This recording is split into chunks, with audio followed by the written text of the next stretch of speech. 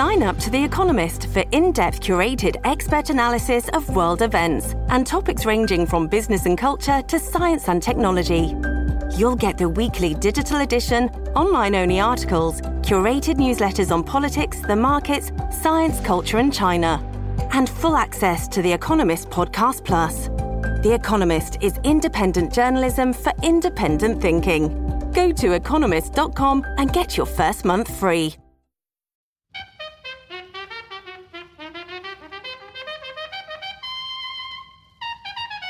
Hello, everyone, and welcome to New Books in African Studies, a podcast channel of the New Books Network. I am Esperanza Brizuela Garcia, and today I will be talking to Dr. Christopher Lee about his 2014 book, Unreasonable Histories, Nativism, Multiracial Lives, and the Genealogical Imagination in British Africa, published by Duke University Press. Dr. Lee has taught at various institutions, including Stanford, Harvard, Dalhousie University, University of North Carolina, Chapel Hill, and the University of the Witwatersrand in South Africa. He is currently an associate professor of history and Africana studies at Lafayette College. Dr. Lee, welcome to the podcast. Thank you for having me. I wonder if you could begin our conversation by telling us a little bit about yourself. Sure. Well, you covered some of it. I completed my PhD in African history at Stanford University. And there I studied with Richard Roberts and George Fredrickson, Richard White, and Valentine Mudimbe. I did my field work in Malawi and later on in Zimbabwe and Zambia. And since then, I've done a lot of work in South Africa, and I'm very interested in histories, subaltern histories, as in the book Unreasonable Histories, but also decolonization and those sorts of histories as well. This is something that perhaps we can unfold over the conversation. But in any case, I've been interested in a number of topics, but all primarily oriented around South Africa, Southern Africa. During the 20th century. And how did you come specifically to write Unreasonable Histories? Oh gosh, that's, it was based on a dissertation, the dissertation I completed at Stanford, and which is to say it was a while ago. And, it was a project the book came out in 2014. The dissertation itself was completed in 2003. So there was a long period between the dissertation and then the appearance of the book. And I think that was definitely related to the topic. There was a particular gestation period that, I needed to get to a point where I felt really satisfied with what I was talking and writing about in the book. But in terms of actually the topic itself, this is something that goes back to, say, 1997. At least as early as 1997. The topic of the book, the main sort of focal demographic group are multiracial people in Malawi, Zimbabwe, and Zambia. So in Nyasaland, northern and southern Rhodesia. And I use the term multiracial as a sociological term that's effectively somewhat neutral, at least in my use, to talk about people who had African mothers, white settler fathers, or at times Indian or South Asian fathers. So people of mixed background, quote unquote mixed race people. But actually the term mixed race is something that I critique in the book. I should say too, I'm very critical of the term miscegenation.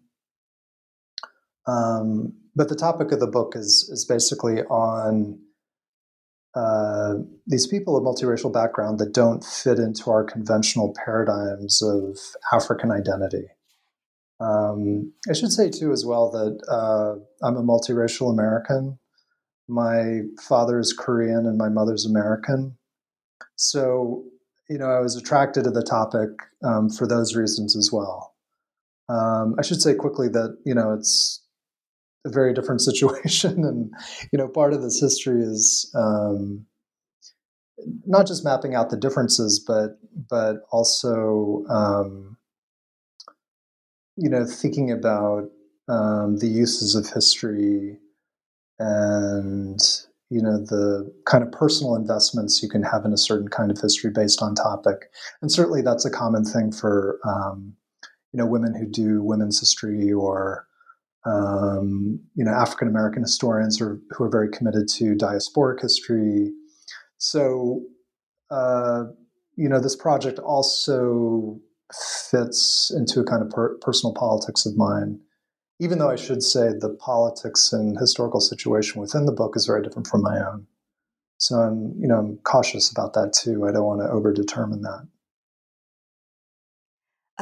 But I think one of the interesting things about your book and about that particular sort of focus is the argument that you very early on make in the introduction about sort of the way in which African historiography itself has somehow, like you said, define African identity in a very particular way as a result of nationalism. And as a consequence of that, the histories of these populations have been somehow erased, not even misrepresented, but just basically not studied.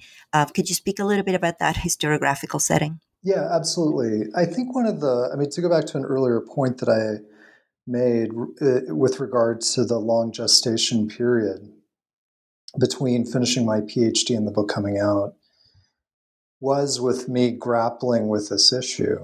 How do I talk about this subaltern community or the subaltern population?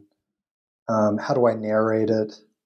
How does it fit into other discussions within African history and African studies more generally? And what I found is that, it doesn't fit well. The histories that I uncovered, contrasted or complicated or were even antithetical, for example, to nationalist histories that had been written for, in the case of Zimbabwe or other, Malawi or whatnot. I basically found that the subaltern histories I was working on didn't fit easily into the paradigms of history that many scholars today have embraced and employed and have refined. So this goes straight to the title of the book, Unreasonable Histories. It's somewhat of a tongue-in-cheek title too, I should say. Maybe the humor is lost on everyone except me, but I just sort of, as I was working through this project, I kept thinking, gosh, this is a really, it's one of these situations where you're trying to, fit a square peg into a round hole, and, it just didn't fit. And that's eventually how I came across this notion of unreasonableness and unreasonable histories, that we have to think about these histories that don't fit into our academic paradigms. Let me just say something quick to that. It sounds like you're asking me a question.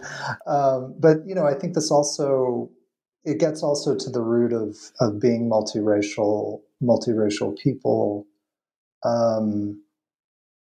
First of all, when we think of African identity, we think of someone who's Black. And, that's totally commonsensical. I don't necessarily mean to challenge that. On the other hand, the African continent, just like any continent, is very diverse. And I think it's important to recognize that. I think that, I don't want to, this might seem controversial to some people, but I think that the African historiography, as it's developed in the United States and also, say, the United Kingdom, Europe, and so forth, in some ways it's colorblind. And what I mean by that is that even though it's common knowledge that you have Lebanese communities in West Africa, you have Indian and South Asian communities, across East and Southern Africa. Obviously, you have white communities in South Africa, Zimbabwe, and still some in Kenya, that we still, embrace this African identity as being Black. And so one of the things that this book also does, not the tongue-in-cheek part, but the serious part, is to say, look, we need to complicate this category of African and deconstruct it. And that's a point that I make in the conclusion.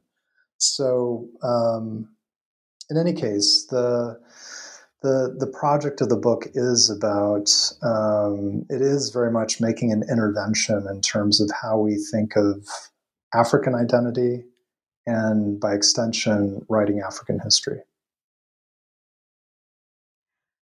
Can I ask you just a question about, as I was reading, and especially your the way in which the title Unreasonable, the way you explained it just now and in the book, I kept sort of kind of thinking, I was like, I understand, but it seemed like at the beginning, I had to go through a journey to figure out how you got to unreasonable. I had to go through irrational and then understand, well, why irrational wouldn't work. And I wonder how much of a journey you went yourself. No, absolutely. I mean, again, that goes back to the long period of time. I mean, actually the original title, the title of my dissertation, my PhD dissertation, was Colonial Kinships. And that's something that I hung on to for a while, actually up to a somewhat late stage, because what I was interested in was how multiracial people had kinship ties to both African and white settler communities. And so it basically complicated the colonial binaries we're used to of the colonizer and the colonized, white and Black, and so forth. And so I really wanted to stress that element of kinship, and that made its way into the title in terms of the genealogical imagination. Mm-hmm. So Unreasonable Histories was something that, I can't necessarily pinpoint it, but, it was a title that I decided to commit to around 2012, so like a couple of years before the book came out.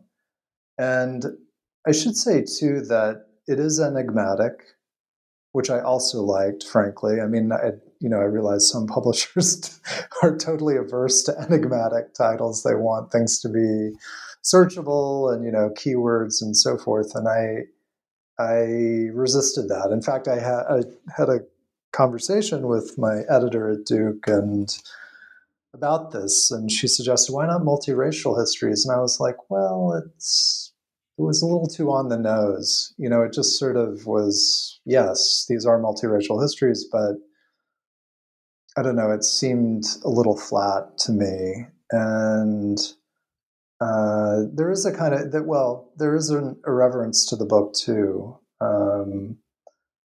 And I like the idea of unreasonableness, even though that's not like wildly irreverent, but I was trying to make a statement by using unreasonable. So, I should say quickly that I do explain, you mentioned a journey to the title. The introduction itself is maybe part of that journey, insofar that I talk at the very end about what I mean by unreasonable. And so just to state what I mean by unreasonable, there are three ways in which I use the term. The first is unreasonable in terms of evidence and history. That is to say that,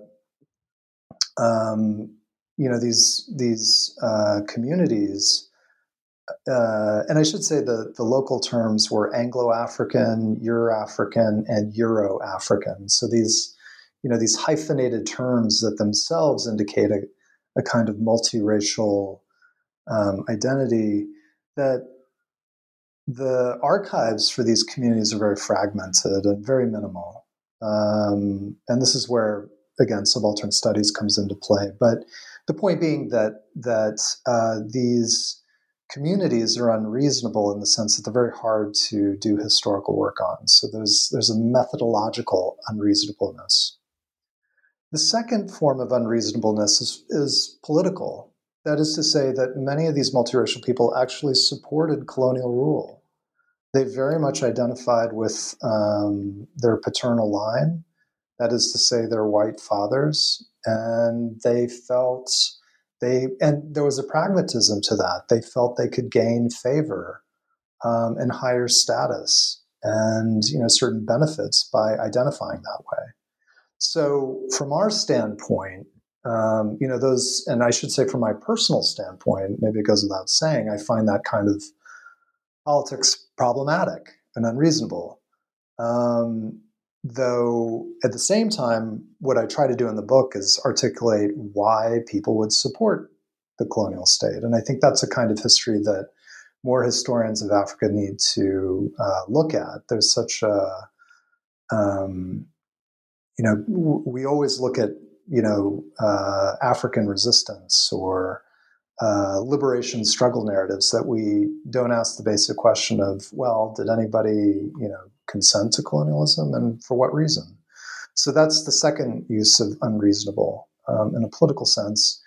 And then the third reason is what we talked about before. That is to say, these demographic groups complicate how we see African, the category of African.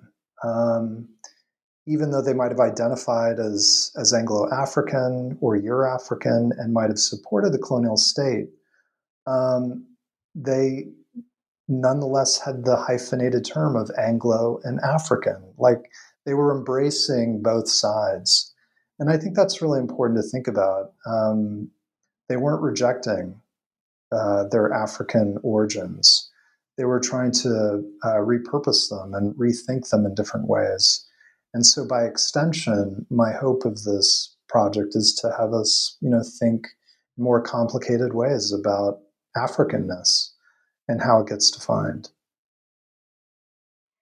I think that's kind of like the way. Too much, by the way. No, absolutely. And in a way, it sort of completely sort of explains why I end up being convinced that the word irrational was not the best word in that sense, because that sort of would play into that idea that the decisions to support the colonial power or the ways in which they were repurposing those identities were not irrational. They were perfectly rational, but even though they might be seen as unreasonable in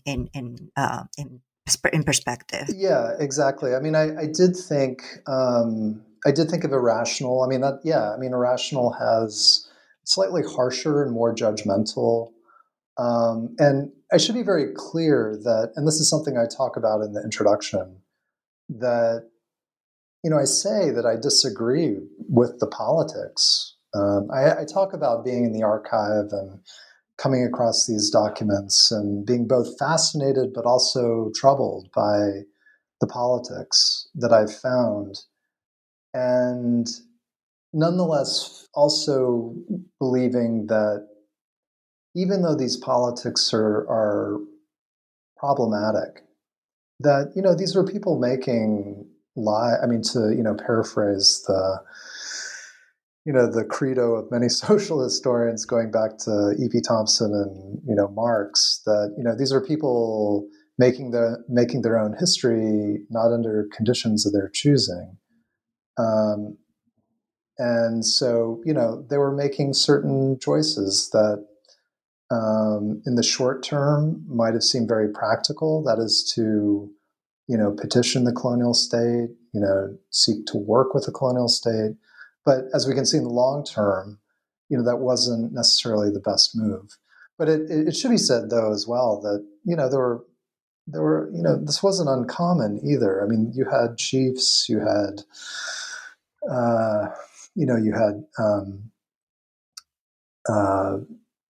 Black clergymen, you had, a number of members of the colonized also working with the colonial state in different ways. So I would argue that too could fall into the category of unreason or being unreasonable.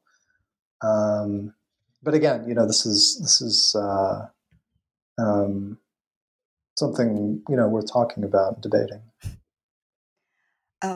Well, now that you've just mentioned those three dimensions of the title, um, the structure, you structure the book in three parts, and each of them, it seems that it wants to offer something not just in terms of like advancing the story or the narrative, but also sort of giving us some new tools as to how to tell these fragmented stories.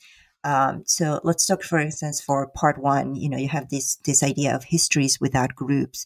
Can you tell us about how you came about that particular idea or like narrative tool, and more or less what the chapter is about? Yeah, absolutely. So actually, let me take a quick step back, Ed, to one of the aspects of unreasonableness, again, not to totally dwell on this, but one of the things that I was struggling with in terms of writing the book, and actually this goes back to the dissertation and doing field work and so forth, is that it became very clear to me that there's no sort of linear narrative. That there isn't a single narrative for this community, and there's a lot of disjuncture and so forth. So the way I constructed the book was, in a sense, a series of case studies or a series of stories. In fact, when I first was going through the book manuscript process and submitting, I really wanted it to be like a collection of stories.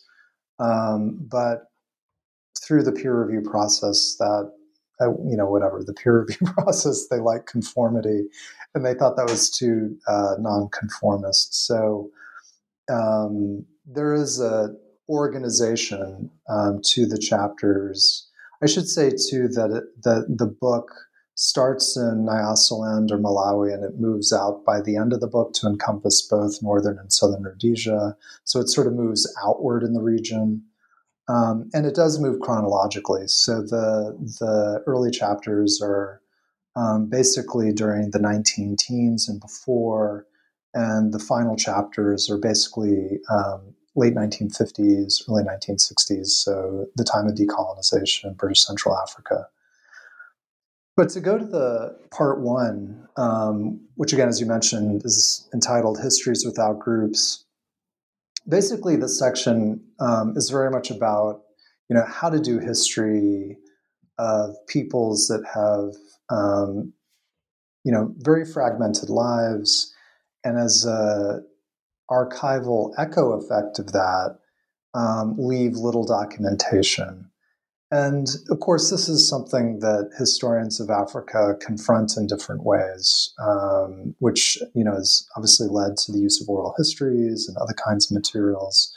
And so this chapter, it's very much about narrating a particular history, but also thinking very self-consciously about sources of history and how we use them. In fact, chapter 2 is based entirely on a single document that I found in the archive that was written in pencil, that had no author. And actually, I love that challenge of trying to think through a particular document that with so little to go with. So just to talk a bit further, to not fully get into that chapter, though I'd love to talk about it further. To go back to the issue of being multiracial or mixed race, most of these people were born from illegitimate relationships. And that is to say that, there might have been some kind of, you might call it an informal formality or a formal informality. That is to say that, it's not to say that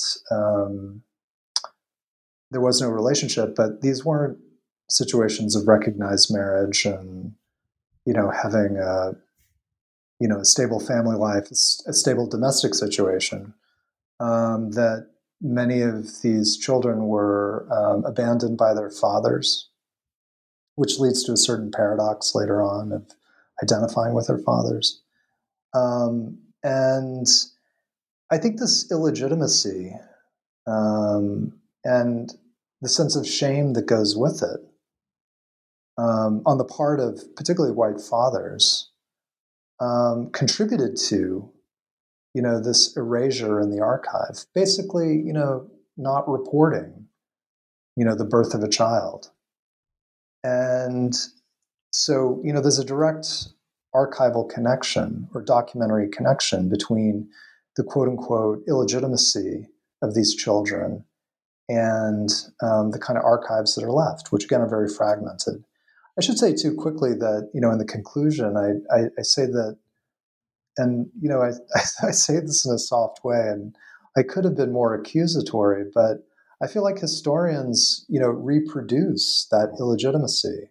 That is to say, the illegitimacy, the perceived illegitimacy, I should say perceived illegitimacy of these children has been reproduced by historians who see this as an illegitimate, quote unquote, illegitimate subject matter. That is to say, it's not worthy of historicizing.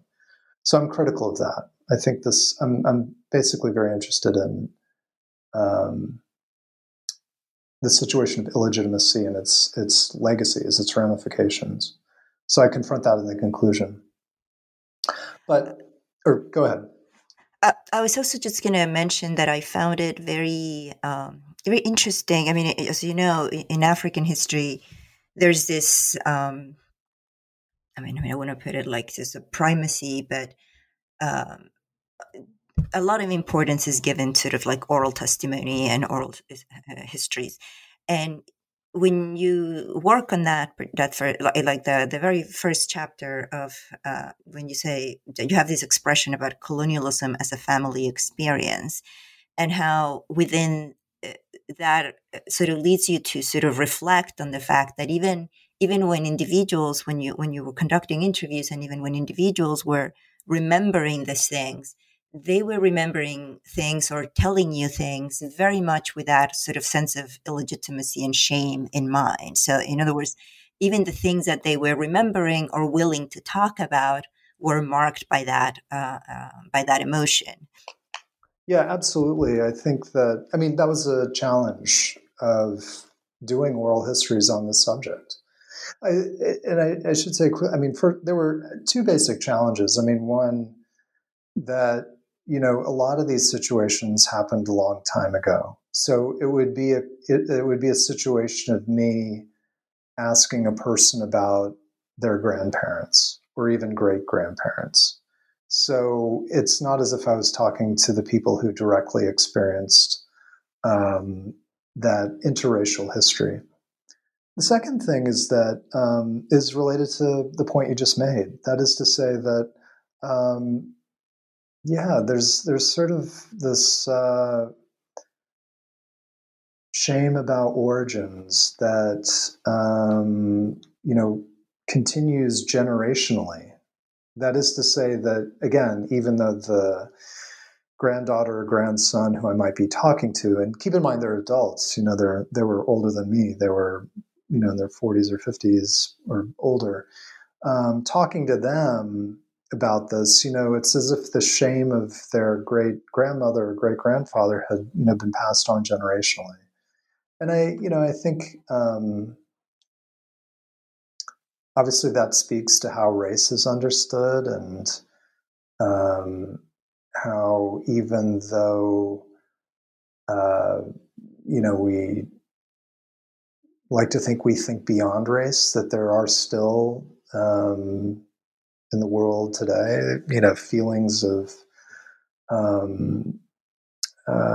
insecurity based on your racial background and these sorts of things. That's obviously a big topic, and maybe we could talk about that in relation to my work since then. But anyway, it's absolutely true that this illegitimacy aspect also impacted doing oral history. So it's a theme of part one. I should say quickly too that in the first chapter, Idioms of Place in History, I do try to work against this sense of shame, the sense of illegitimacy, by pointing to how various forms of intergroup marriage or interethnic marriage have occurred, during the pre-colonial period and have gone on just as a common normative practice.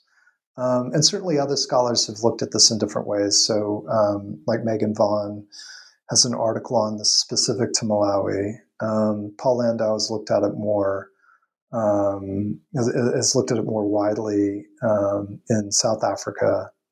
But the point being that, I tried to situate these multiracial communities within a deeper history and a longer history of sort of multi-ethnic marriages and histories. That is to say, to make these multiracial people normative, not illegitimate.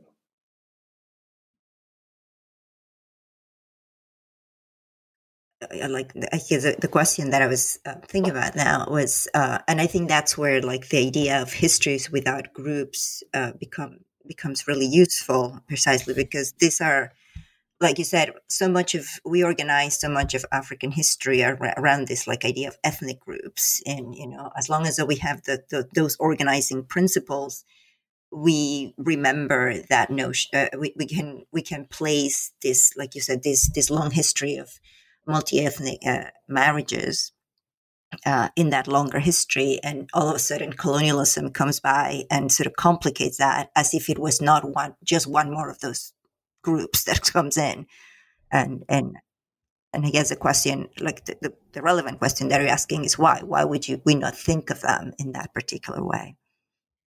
Yeah, I mean, I sort of missed that last point. Let me. Are you saying? Could you repeat the last question? Yeah, the idea is why would we treat colonialism or this marriages that take place between African women and either Asian or European men as part of that long history of interethnic marriages? Yeah, I mean, I think, there are different reasons. It's a good question. I mean, I think that certainly there's. I don't mean to underplay the colonial aspect of the situation too. I mean, certainly there's a different, maybe not entirely different, but nonetheless, a different kind of power dynamic that's happening in the region, and that, contributing to this new situation of interracial relationships and so forth. I think that, to go back to your points about histories without groups, and this the title for this first part is that, and it's something. It was an idea that I was really, frankly, captivated by. It was something I grappled with a lot, and again, it's me making an intervention against, as you were suggesting, against how we do African history and how we do social history more generally. That is to say, there tends to be a group focus, and narrating the history and status and cultural practices of a particular group. And I think that there are people, such as the people in my history and my book, that don't necessarily fit neatly into a group or group identity. That's the first thing. But then the second thing is that I think that there's something very colonial about doing group histories. And this is also, a point that I make in the conclusion.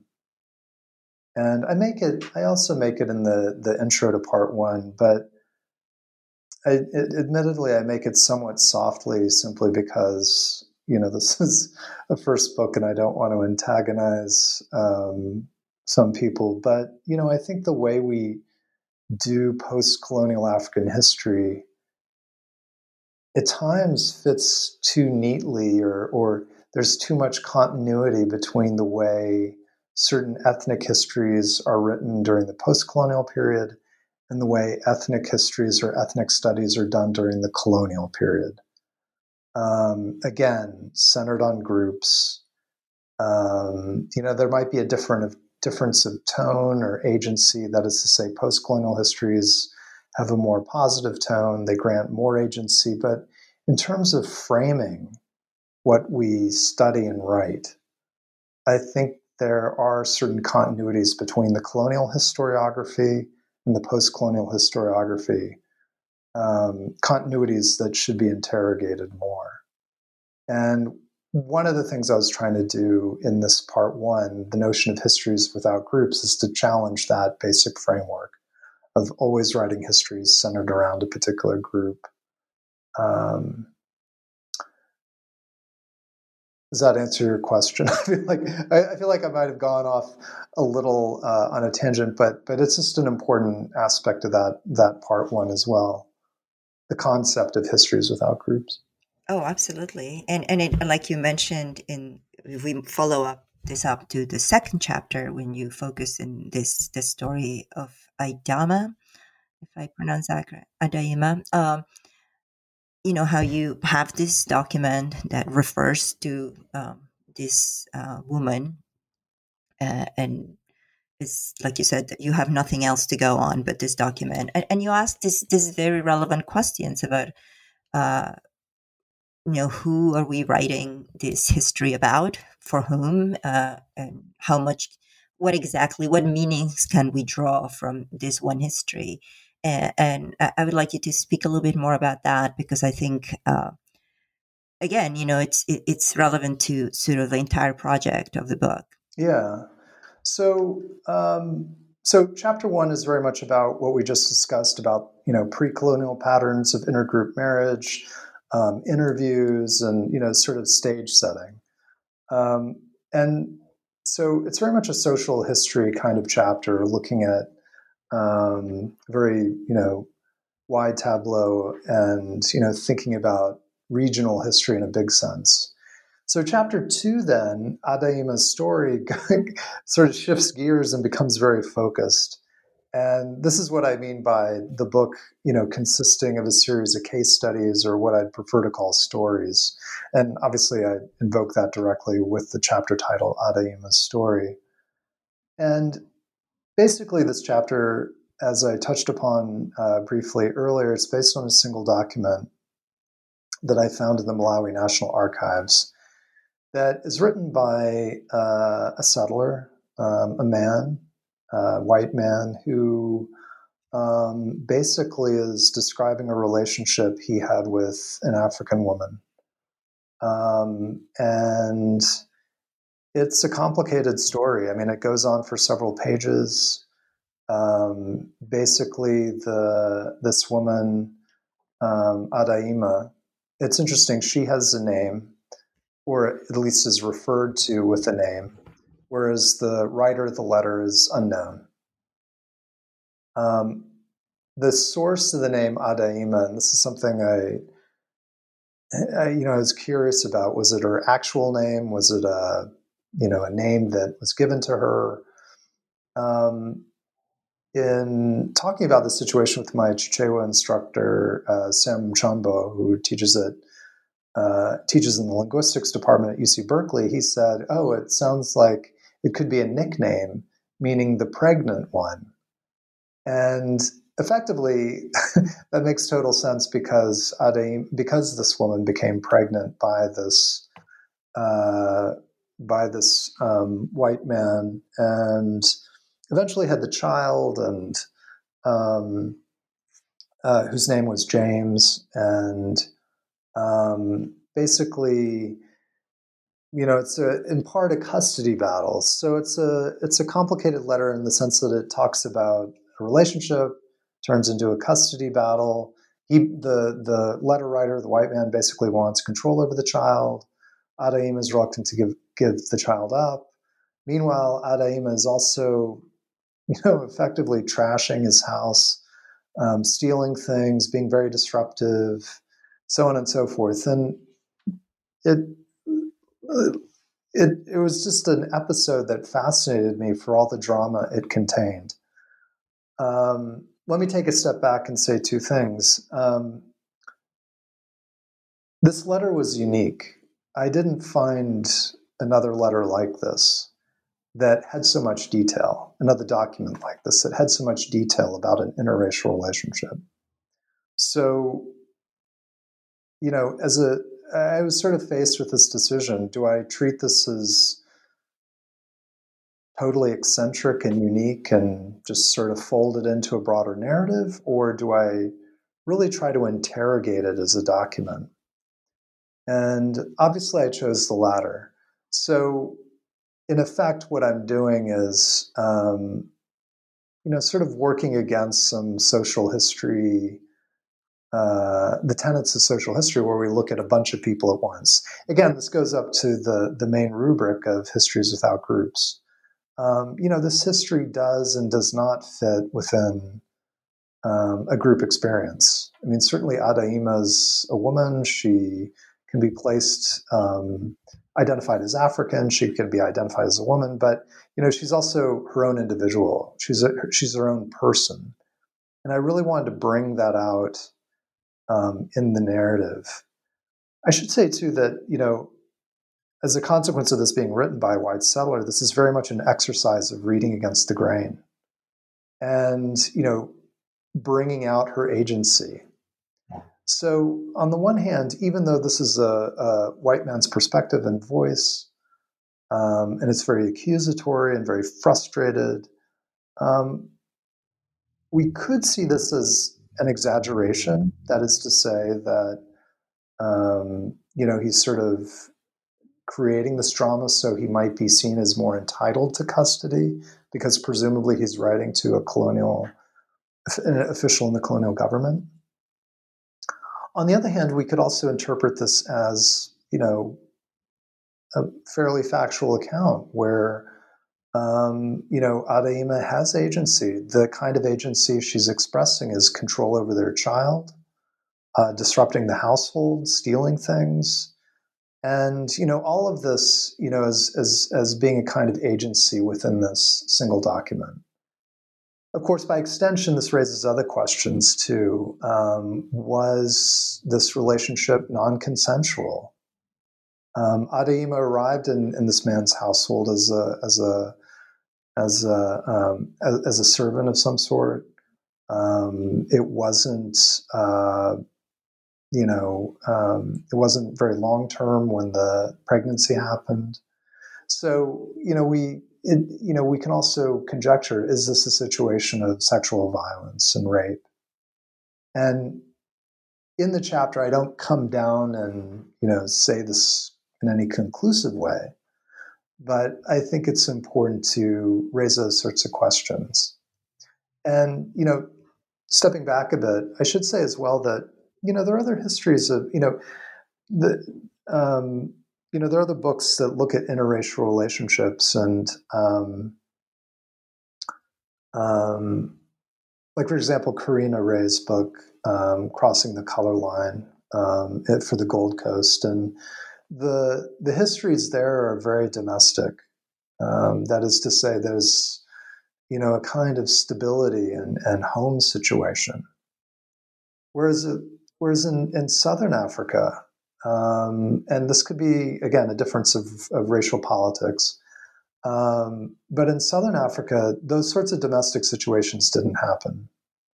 I mean, maybe every once in a while, but not in the same way that Karina Ray talks about her book. And that's not to say that obviously Karina is incorrect in any way. I think she wrote a great book. But it's just to say that one of the things that I wanted to bring out in this particular story is the sexual violence. And this also connects to, again, this issue of illegitimacy, that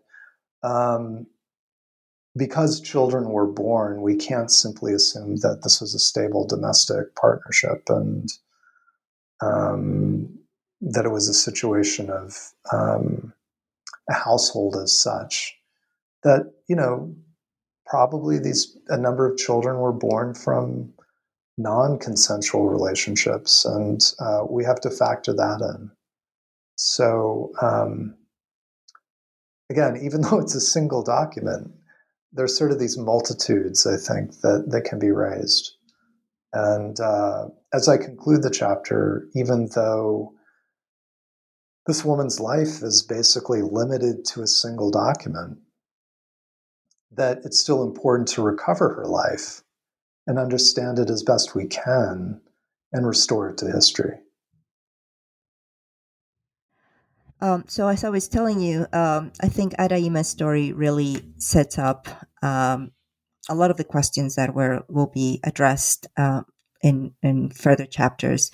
So let's go to chapter 3 when you talk about the stories of children, children that are addressing the colonial government oftentimes in an attempt to try to find their fathers. Yeah, so again, I should say that this goes back to just quickly, this goes to the structure of the book. So if chapter 1 is about place, chapter 2 is about interracial intimacy and the possibilities of sexual violence. And again, it's about it. There's an issue of child custody as well. Chapter 3 moves on to children themselves.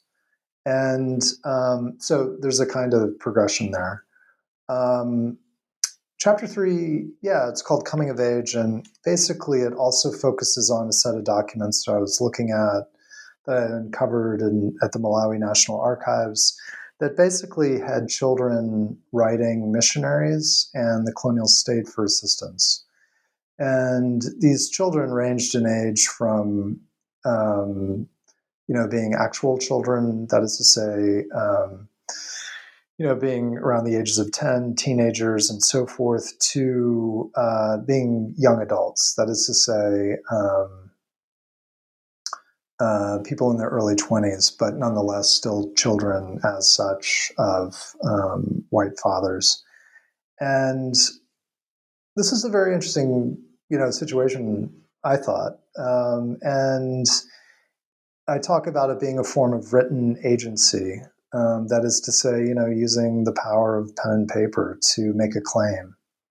And it should be said, too, that, this was also very scattered, similar to Adaima's story. This wasn't a case of hundreds of letters being written. It was more, far more occasional.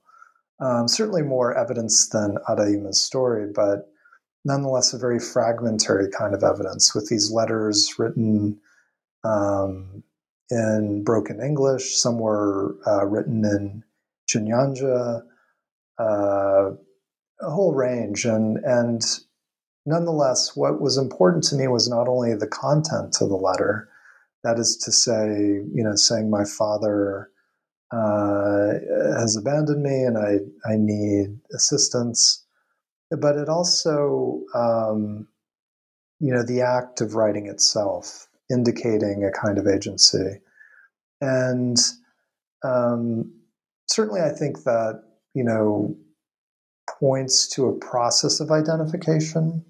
That is to say, these children who were writing, they might not have said, oh, I'm Anglo-African, but it points to a kind of identification in the sense that, they're making an appeal to the colonial state, to their fathers, to assist them. And even though it's not, again, identifying, it's not written with the purpose of creating a particular identity, nonetheless, I think that's an effect of it. And so the importance of these letters are not simply, children making,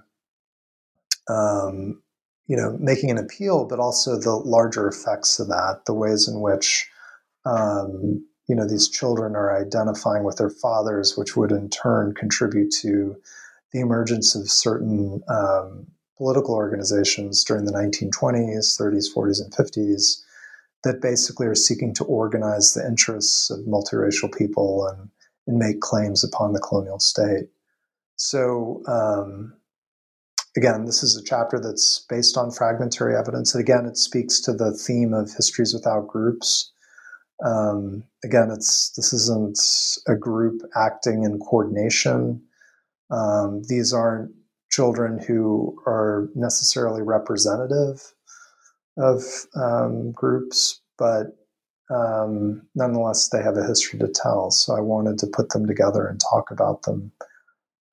So the chapter title, Coming of Age, is very much about this process of, going from a kind of politics of birth to new forms of identification as adults. And for here, you set up all these amazing questions. So you move to part 2, where we start you start telling us the story of how in the part 2, how the colonial state starts to try to deal with this process. This process is these children are sort of undergoing of creating or thinking of themselves in a particular way.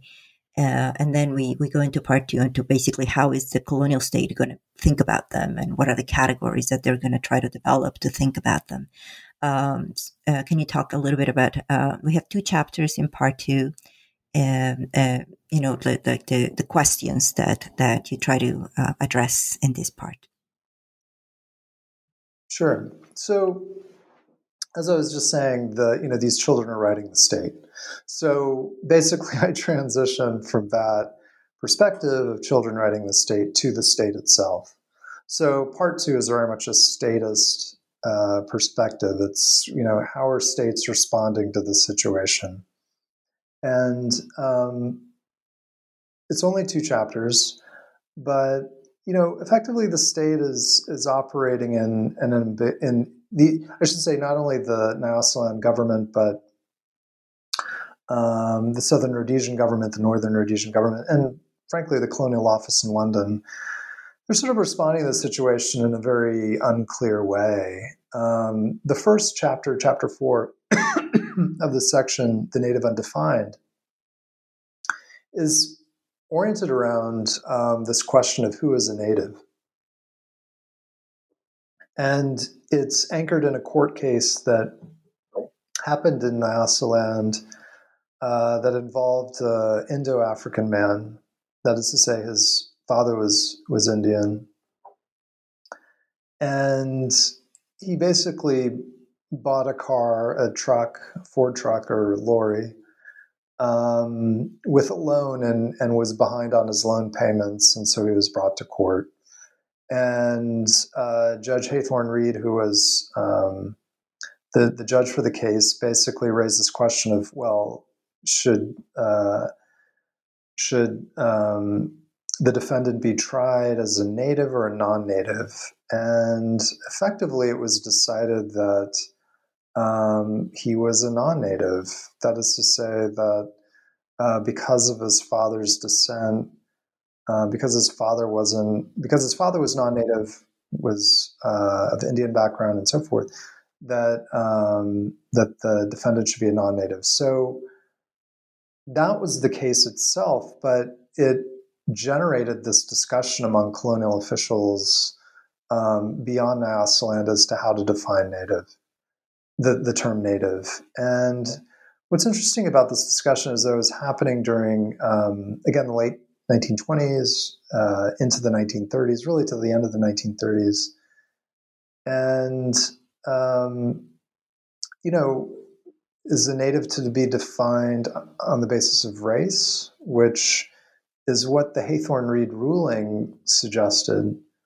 The problem with that is that it could, evince very clearly the racial politics of colonial rule, which effectively is something that many of the colonial officials in discussion on this matter wanted to avoid. On the other hand, the alternative was to define native on the basis of culture. That is to say, if you practice local customs, customary practices, and so forth, you would be considered a native or African. The trouble with that is that, again, this is the 1920s, 1930s. You had a number of African converts to Christianity who were, Western educated, had, various, middle class type jobs. So would they be considered non-native? The colonial officials were against that too. They felt that, culture might open the door to this issue of letting a number of Black Africans who were considered natives, leaving it for them to be non-natives. So officials didn't want that either. So effectively, there was no solution, and I found that fascinating. This is one of the chapters. This is goes back to my PhD dissertation, but this is one of the chapters I worked on and presented on quite a bit because I just found it fascinating that this common term that we see in a lot of colonial writing and invoked in different ways, there was no clear definition of who a native was. It was understood who a native was, that is to say, a Black African, native being very racialized and at times racist. But in this instance, there was an attempted avoidance and it not being defined. So it's a good example of how multiracial people complicated the legal categories at play, in the sense complicating the term native. It also led to a very ambiguous treatment on the part of colonial states toward multiracial people. On the one hand, on certain circumstances, they'd be seen as non-native. That is to say, they'd be seen as descendants of white settlers and be treated different from natives. On the other hand, they didn't want to open that door completely because it also led to or could lead to certain obligations on the part of the state towards multiracial people, so on and so forth. So it just captures not only how multiracial people or Anglo-Africans and Euro-Africans were ambiguous racially, they were also ambiguous legally from a juridical standpoint. And I think that's important because it complicates, again, the sort of usual framework we have of, indirect rule and, Africans falling under customary authorities and settlers falling under a different set of laws. And this complicates matters. The sort of like the following chapter, when you talk about sort of like in light of this legal sort of ambiguity, the solution some of the solutions came from these commissions, and this practice of what you call the colonial bad faith, Can you tell us a little bit about that? Exactly. Yeah. No. I'm glad you picked up on that term. It's another term that I really liked. This idea of colonial bad faith. I mean, basically, colonial states promising one thing and then not acting upon it. So what I mean by that is basically starting in the 1920s and 30s, state interest, of course, is picking up, not just through this court case in Nyasaland, but just by the sheer presence of multiracial children. In fact, the first commission in Southern Rhodesia was all oriented around the issue of children, the education of these children, the need to stop "quote unquote" miscegenation, and all these things. By the late 1940s and the 1950s, these commissions are dealing with adults, and so it's sort of fascinating to trace the life cycle of multiracial people within these commission reports. That is to say that if you have children early on, you have adults, by the 1940s and 50s. But these commission reports, the commissions, are fascinating in different ways. And I mean, certainly other people have looked at commissions and drawn upon reports as sources of evidence. One of the things that I want to do in this chapter, though, is not just sort of strip mine the reports for different facts and figures, but actually treat the reports themselves as a kind of literature, which is why I have this concluding theme at the end where I talk about colonial governmentality and its literature. So to treat the reports as a particular kind of document, and it should go without saying that, these reports could be very long, hundreds of pages long, and which of course makes them difficult to summarize in concise ways. But nonetheless, there are ways of thinking about these reports. So as I mentioned, there was this report in Southern Rhodesia that was concerned about children and the education of children. If multiracial children should be removed, quote unquote, from rural villages, would that create a problem? There was concern that by educating, what sort of education should these children receive? Should they receive a native education, non-native education? It was all about, the problems that the colonial state saw of, creating a new social group. And eventually that group came into being, whether the colonial state liked it or not, just by sheer numbers. And so the later reports of the 1940s and 50s in Southern Rhodesia and Northern Rhodesia it's very much about labor. It's very much about, how do these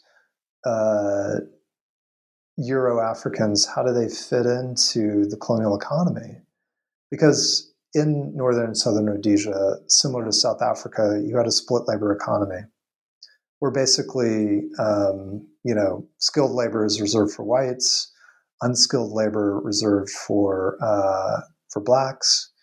And so colored, to use another term, colored Rhodesians and Northern Rhodesia, colored Northern Rhodesians, they complicated that split labor economy. And so basically, these commissions are dealing with, those sorts of measures. And so so to go back to the bad faith part, you simultaneously have this situation where, and I should say quickly that there was no formal commission in Nyasaland, though the Nyasaland government drew upon commissions in Southern Rhodesia and Northern Rhodesia to inform their decision making. You have sort of this situation in Southern Rhodesia, with these commissions, where on the one hand, there's clearly an expression of colonial concern. So, again, just due to the paperwork, due to the interviews, these commission reports took a lot of effort. On the other hand, these commissions and their proposals weren't really acted upon. And that's not necessarily unique. I mean, there are a lot of commissions in world history that produce reports and nothing happens. But what was striking to me is that it just seemed to me that this is a way for colonial states to both express responsibility and circumvent responsibility. That is to say, meet the appeals of the Anglo-African community in Nyasaland or the Euro-African community in Southern Rhodesia, sort of say, okay, we'll look into it, but then not act upon it, and especially not do anything in a legal sense. That is to say, going back to Chapter 4 and the legal problems of native and non-native, basically not doing anything that could be, totally, firm and established in terms of law. So these commissions are expressions of state power. They're expressions of state ambiguity. They're, expressions of interest and compassion on the part of the states, but they're also expressions of inaction. And all of that, to me, comes out of looking at these commission reports and, again, treating them as a kind of literature, elevating it a bit. Good. So from here, you go into the third part, which I think inherited the original title of your book, Colonial Kinships, where you focus on three ways in which these Euro-Africans, African communities, started to define themselves. And here, I think, which you talk about descent, culture, and territory, and each of those concepts is addressed in each chapter. We have 3 chapters. Here, I also wanted to sort of remark upon how you make it very clear from the introduction, but here is in this, I think, in this part where it starts to become much more important, how much weight you encourage us to give weight and to pay attention to the specific language that and the specific terms that people are using during colonial times. So I would like you to sort of, as you speak about these 3 chapters, sort of to remind us of why this is important. Sure. So, in fact, that goes back a bit to Chapter 5 on commissions. One of the things that these commissions did was to use the term colored. And the term colored, it has an interesting genealogy in itself. I mean, in this specific instance, it's coming from South Africa. And the term colored, used in the Western Cape in particular, to talk about people of mixed background, colored South Africans.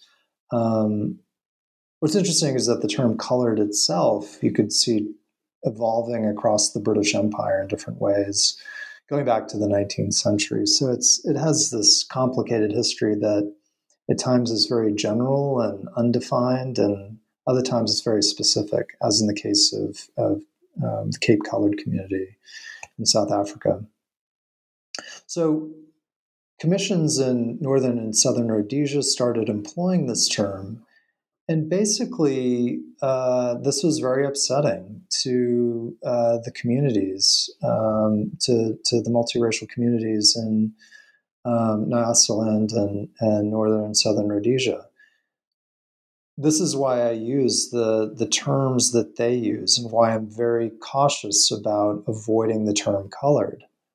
As I mentioned at the beginning of this interview, the term Anglo-African is a hybrid term, and it's invoking not just a sense of being biracial, but it's also invoking a set of a cultural duality that is identifying with being British, but also identifying with being African.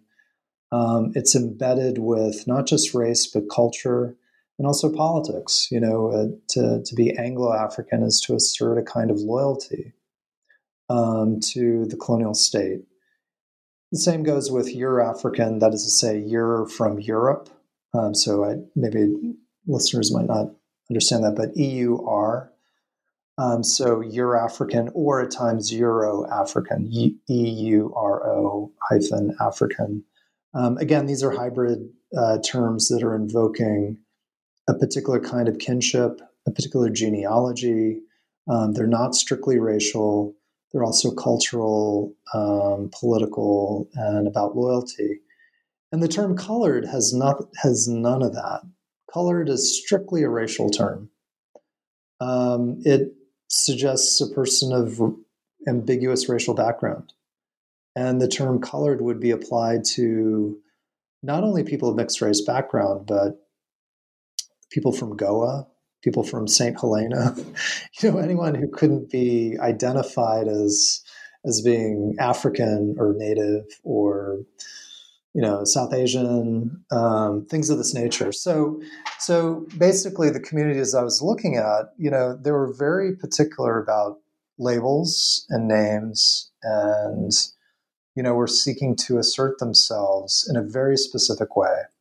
And so the colonial kinships, part 3, colonial kinships, is very much about this politics of not just labels and self-naming practices, but also how those self-naming practices contributed to this invocation of kinship. And as I have in the title of the book, this genealogical imagination.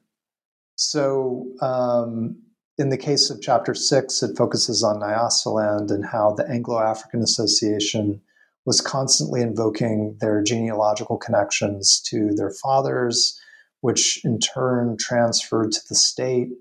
So they're very effectively using genealogy as expressions of loyalty to the state. Chapter 7 focuses on Southern Rhodesia. And in particular, I look at this newspaper that basically was it was articulating all sorts of views about the Euro-African and Euro-African community in Southern Rhodesia and the sense of loyalty they had to the state, the Rhodesian Tribune, which I should say quickly, at least when I was working on it, was a very rare publication. I could only find it in the Zimbabwe National Archives. I don't think it's been digitized. It might have been digitized since, but in any case, it's a very unique paper that ran during the late 1940s, 1950s. And within the pages of this paper, there was these constant debates about terminology, being very critical of people who use the term colored. They saw that as a very racist term. They didn't see themselves as colored. They saw themselves as Euro-African. So that chapter is very much about this emergent discourse of identification and the implications it had in terms of being seen by the colonial state. And then chapter 8 is about Lusaka and urbanization. It's also about naming, but it's also about space. I wanted to have a chapter about physical space, in part because if you look at colored history in Cape Town, for example, it's there's a lot of work on District 6 and Cape Flats and urbanization and colored identity, and I wanted a chapter that spoke to that issue as well. So these 3 chapters, the concluding section, are very much about grassroots politics, perspectives, ontologies, and political outlooks, and the importance of terminology within all that. And I should say quickly too, this is another thing similar to Unreasonable. I call this uncustomary politics, and it's sort of, again, a way of taking a term that we're all familiar with and revising it slightly to point to alternative kinds of identity and alternative kinds of politics. Well, now that we've sort of gone through most of the book, I wanted to ask you, now that the book's been out and you've done quite a bit of work since then, how do you see? What are you working on right now? Number one, but number two, how do you see this larger historiographical problem? This sort of like blindness towards these particular kinds of communities and questions that came out of sort of like nationalist historiography. Do you see it evolving? Do you see it changing? Is it really stubborn? And how does your work have sort of continued to address that issue? Well, I'm working on several things. Actually, I'm working on a number of things, but these are a lot of questions. One way that I've continued this work actually is I did a project on Alex Laguma, the South African writer who's colored in background, and I did a book of his called A Soviet Journey, which is about his communist politics and his travels in the Soviet Union. It's a critical annotated edition. It first came out in 1978. The critical edition came out a few years ago in 2017. And it's one of the longest accounts of the Soviet Union by an African writer. So it's an important text, and it's very revealing not only of his politics, but of the politics of the ANC and the South African Communist Party during the 70s and 80s. my attraction to Laguma is because, he was colored, and I first read his fiction when I was a graduate student. And yeah, I mean, goes without saying, he's very well known in South Africa still, if maybe, if not, even though he's, very much situated with the apartheid period. But what's interesting about him too is that he, is, in terms of politics, is very much a contrast to the communities I looked at in Unreasonable Histories. That is to say, he was a radical. He was a lifelong member of the Communist Party. His father was one of the founders of the South African Communist Party. So it's a good example of how you can't essentialize the politics of multiracial people or colored people. That there's a spectrum, as with any group. I actually have a book coming out this next January. It's a collection of his nonfiction writing, or I should say, a collection of his exile writings. That's coming out. The book is called Culture and Liberation: Exile Writings, 1966 to 1985. The book is, my publisher says it'll be around 560 pages long. So yeah, it's a very substantial book. It's something that I've been working on for some time. But with the exception of 3 essays in that book, none of these essays have been collected before into a book. So a lot of these essays were published in Sachaba, published by the ANC. They also appeared in Lotus, Afro-Asian Writings. It should be said he was Secretary General of the Afro-Asian Writers Association, which is another reason I'm interested in Laguma, because I've done work on Afro-Asianism. So that's a project that's continuing the work that I've done, the interest I have in multiracial people. I should say, too, that at the moment, I'm actually also finishing a introduction to the philosophy of Kwame Anthony Appiah. And of course, Kwame Anthony Appiah is also multiracial or biracial. His father is Joe Appiah, who was a relatively well-known figure in the nationalist struggle in the Gold Coast in Ghana. His mother was English. So this is sort of a third step in my set of interests with regards to multiracial people in Africa. And I should say too that Anthony Appiah is he sort of fits in between. He's not conservative. He's not radical. He's very much a liberal. And I also appreciate Appiah's interrogation of race and identity. I think that clearly speaks to his own background and how he has sought to complicate these monolithic understandings of what it means to be African. So I'm attracted to his thinking in that respect. I have another project. I'm not ready to talk about it, but another project on multiracial people or maybe multiracial ways of being vis-a-vis Africa and the diaspora. So anyway, I've continued to work in these directions. To go back to one other thing too, I'm also finishing. This sounds maybe a little crazy busy, but I'm also in the process of finishing a reader on race and racial thought in Africa. That's part of the Readers in African Studies with Indiana University Press.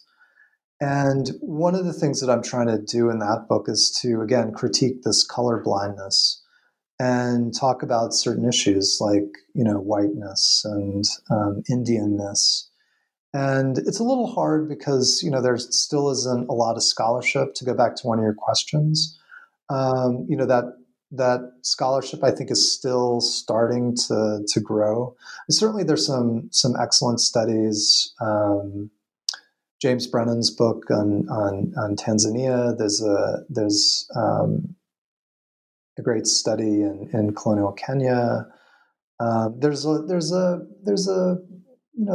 scholarship for sure on the Indian community in South Africa as well.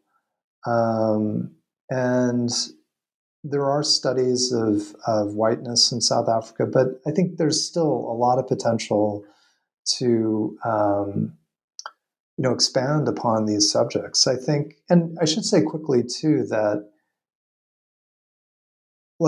taking whiteness, for example, and complicating it the way that, say, David Roediger has in the United States, how the Irish became white, or excuse me, Wages of Whiteness. I'm confusing his work with another book. The